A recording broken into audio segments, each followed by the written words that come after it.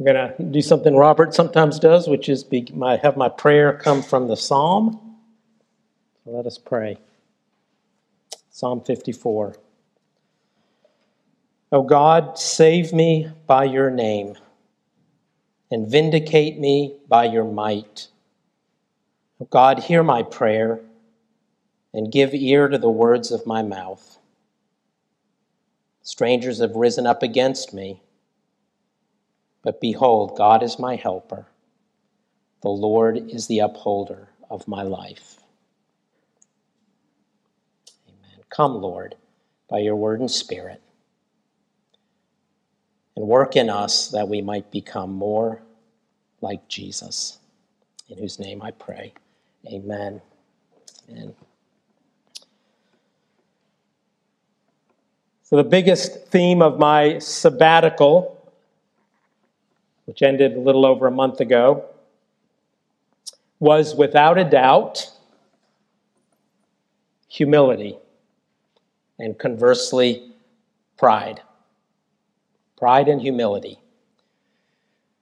Not in our culture, where it's pride, that is rampant.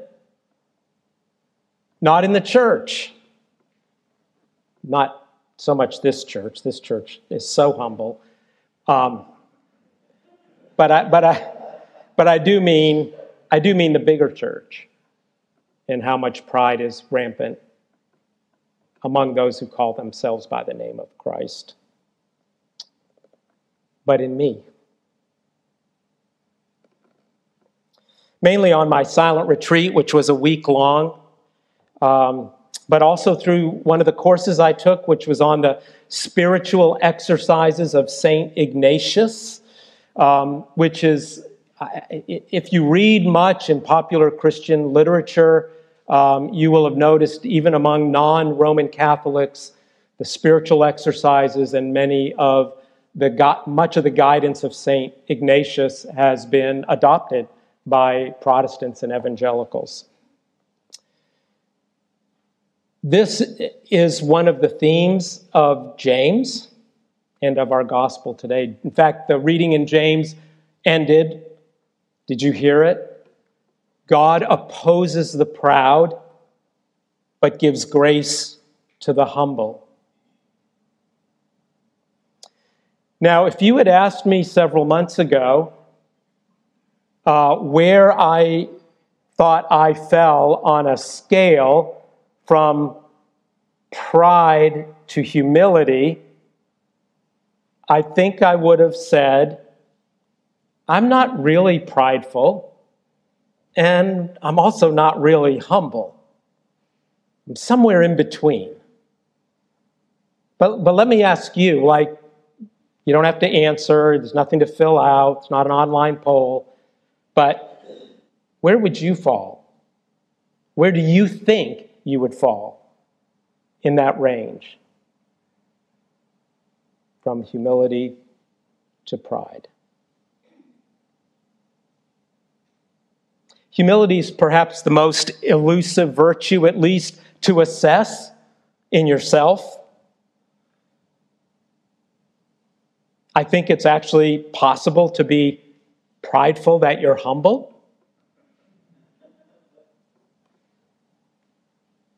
We come on delivery with the infection of pride, which we have inherited from our first parents. It is for good reason that it is listed as the first of the deadly sins.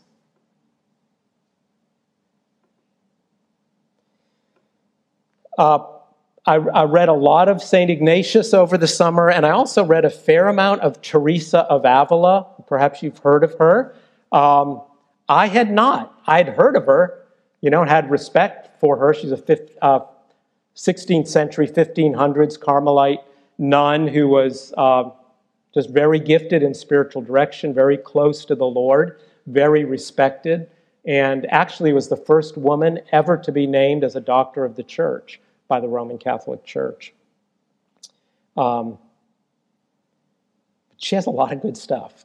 And one section on humility She warns, and I quote, "Where the devil can do great harm without our realizing it is in making us believe that we possess virtues which we do not."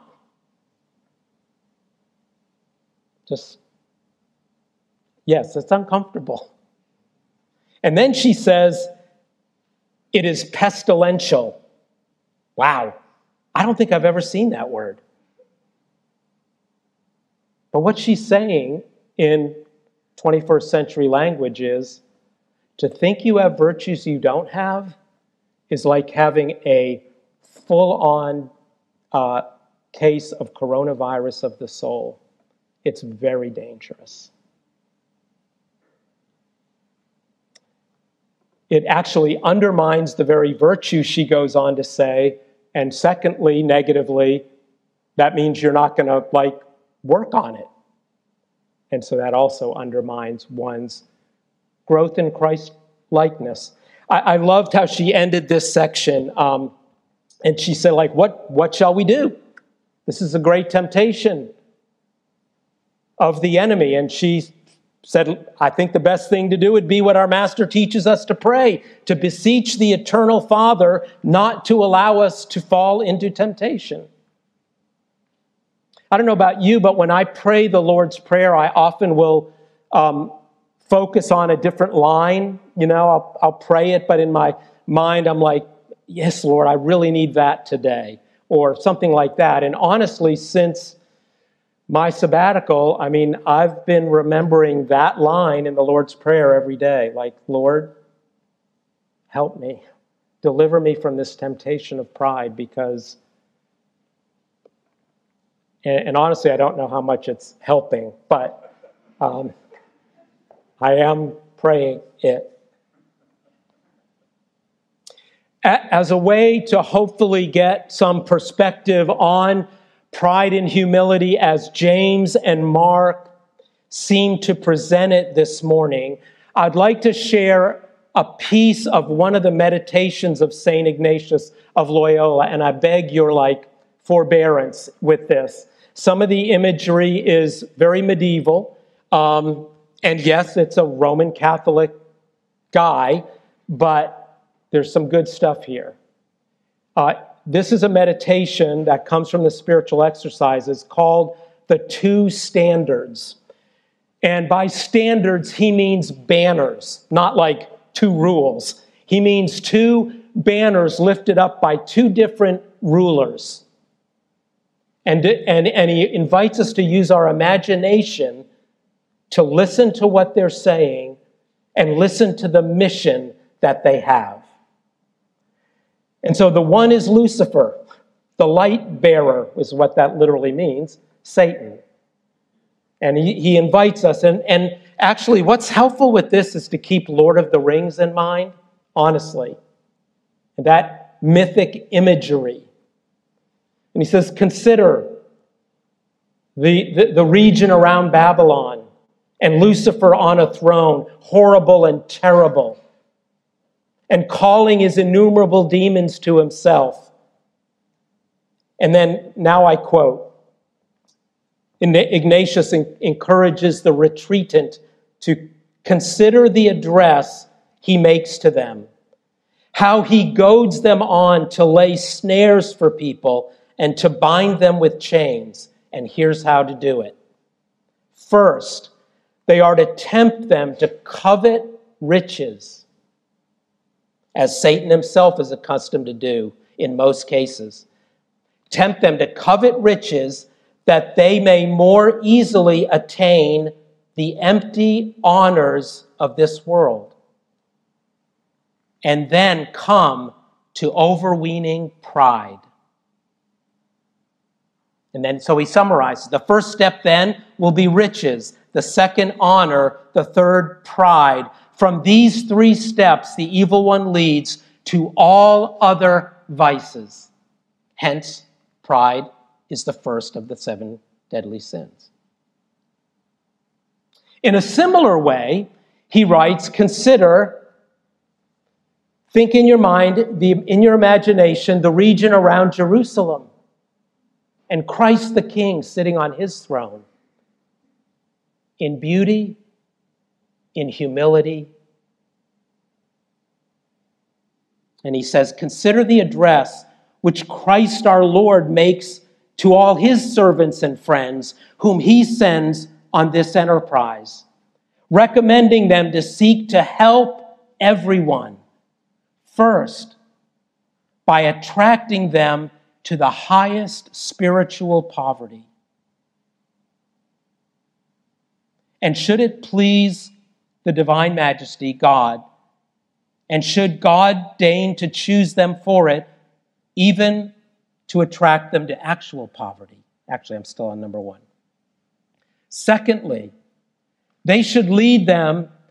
Now, just hold this very lightly, what I'm about to say. I'm warning you. I'm still not completely settled with it. But there's something of the gospel here. Secondly, they should lead them to a desire for insults and contempt. For from these springs humility. So he summarizes. Hence, there will be 3 steps. The first, poverty as opposed to riches. The second, insults or contempt as opposed to the honor of this world. And third, humility as opposed to pride. From these 3 steps, let them lead people to all other virtues. Now, let me be clear. He's teaching people how to become like Jesus, being conformed to the image of Christ. So did you hear the 3 steps on the 2 standards, the 2 banners? Riches, honor, pride. Poverty or spiritual poverty, insults, humility.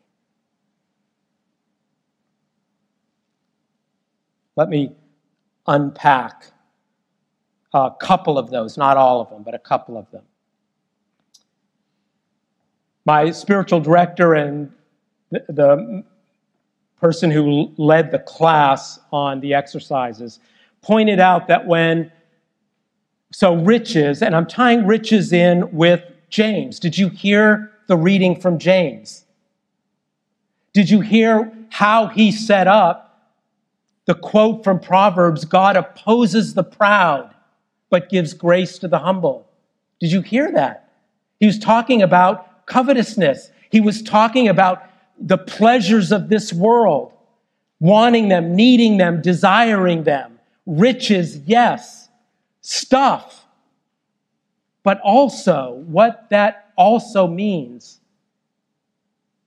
are all the things we treasure beyond money and wealth and stuff. The things we treasure, the things we value, the things we think we have to have a secure, meaningful place in the world. That might be being right. It might mean never losing an argument. It might be being on the right side, or fill in the blank. So, riches versus spiritual poverty, which of course is the very first of the Beatitudes. Blessed are the poor in spirit. Blessed are those who have no other resource fundamentally than God.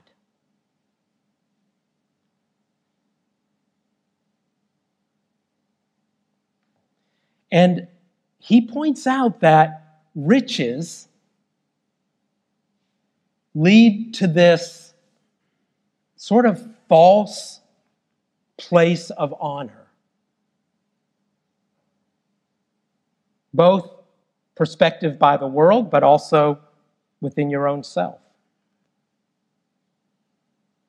So maybe you don't have riches compared to some other people monetarily, but you may have the kind of treasures that Ignatius is pointing to, in which you feel a sense of honor and pride. The second one I want to is now going to the Jesus side, and it's this thing about insults.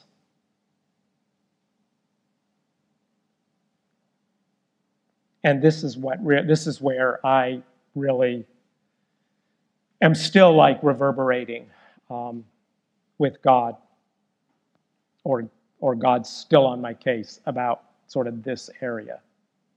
And what does it mean?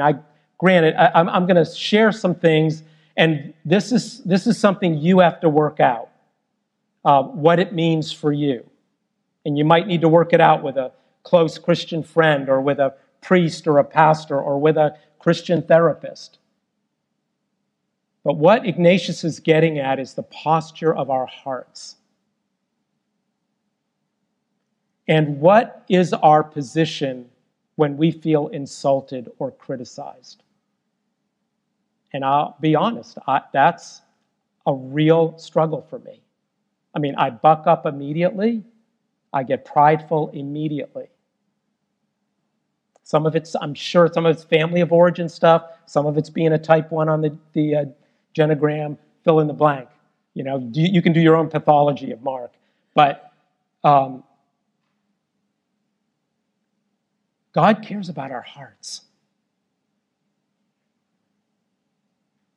And to be honest, some of what God has been working with me about is most of you would never know that I'm holding a prideful dialogue in my heart and mind.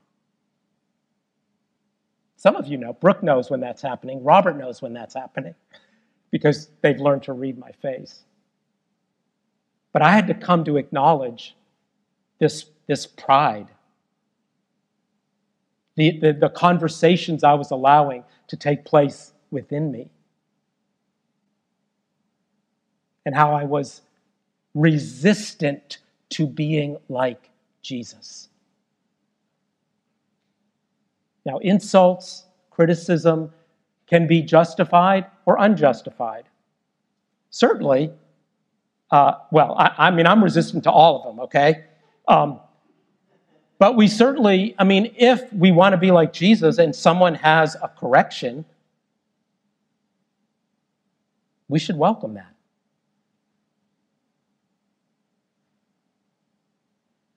But if Christ lives in us and our aim is to be like him, to be formed into his image, what Ignatius has a hold of is there's something else in the Beatitudes that teaches us about Christ-likeness, which says, "Blessed are you when others revile you, or persecute you, or speak all kinds of evil against you falsely on my account. Rejoice and be glad." Really? Rejoice and be glad? How about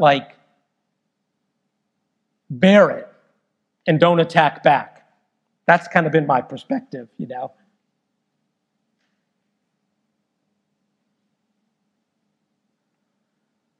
So this is big. And this kind of thing can be, some of us in this room might be being triggered right now by this idea of welcome insults. I get that.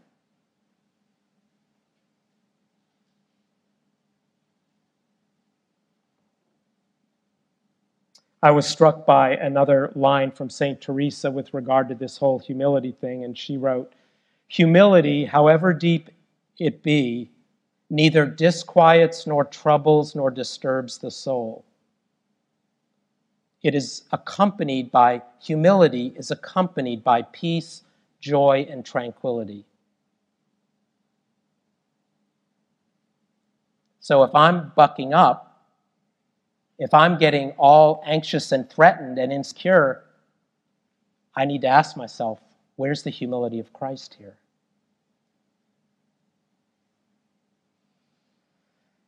Okay. Let me close with the gospel. which begins by Jesus giving one description of his humility. He said, right, the Son of Man is going to be, let me quote it correctly here, delivered into the hands of men and they will kill him. According to St. Paul, Philippians 2, that's a description of Jesus' humility. And after they kill him, he will rise from the dead. And his followers didn't understand and they were afraid. They didn't understand and they were afraid. And Jesus says, what were you discussing on the way? Jesus is so gentle and kind. For they were arguing about who was the greatest. Fear led to this posturing about who was the greatest. And I would suggest that every argument, in one way or another, has to do with who's the greatest, who's right, who's going to come out on top. And Jesus takes a child and puts the child in the midst. And I was wondering what that scene might have been like. Here are the disciples. I mean, if they're like me, like their adrenaline, their heart's beating a little bit faster. Their adrenaline's going. They're trying to think of what can I say to be seen as the one that's going to be the greatest of us 12. And then there's, a 3, 4, 5, 6-year-old Jesus just puts in the midst, it says. I almost went right over it. That he took the child and said something, but he put the child in their midst. And I imagine them looking at him like, here's a powerless, uninfluential, can't help me get money, can't help me get prestige. Look at this beautiful little kid. And then Jesus takes the child and says, whoever receives one such child in my name receives me. And whoever receives me receives the one who sent me, receives God. There's something super profound here. Something profound about humility as well. Because humility is about, in part, receiving someone else. Someone who you probably don't think is helpful to you at the moment. Now, normally I think this would mean if you receive one in my name, the idea is that I have sent them. And that might be the case here, but we're talking about a child, like a 5-year-old. And I think what Jesus is meaning is, if you receive this child as if you would receive me. Like, I receive you in the name of Jesus, little child. Therefore, I'm going to treat you like I would treat Jesus. I'm going to treat you like Jesus would treat you. As precious, of infinite value, worthy of honor. I'm going to receive you with hospitality and grace and generosity. In other words, I'll treat you like I would treat Jesus. I'm not going to demand that you treat me as if I was Jesus. I don't know. There's something there about receiving. And Jesus says that's where God is. That kind of attitude, that kind of heart is where God is. So, the disciples didn't know it, as we do, that for us and for our salvation, and as our teacher, our model, and our healer, the eternal Son emptied himself of riches and honor. That's the story. and became last of all. That Jesus chose and welcomed insults and contempt and rejection. And that he chose to stretch out his arms on the cross as a beautiful sign of receiving all those in need, all those who are helpless. And to bear the sin and the death that actually was laying upon us. And the spirit of this humble living Savior King is here. And if you've received him as Savior and Lord, he dwells within you. And he wills, with your participation and mine, to conform us to his image in the beauty of humility and holiness. My hope and my prayer for my sabbatical, perhaps you remember, was that I would grow as a safe and wise and aging priest. I didn't get it for a month or a month and a half that that's exactly what God was doing. Thanks be to God. Amen.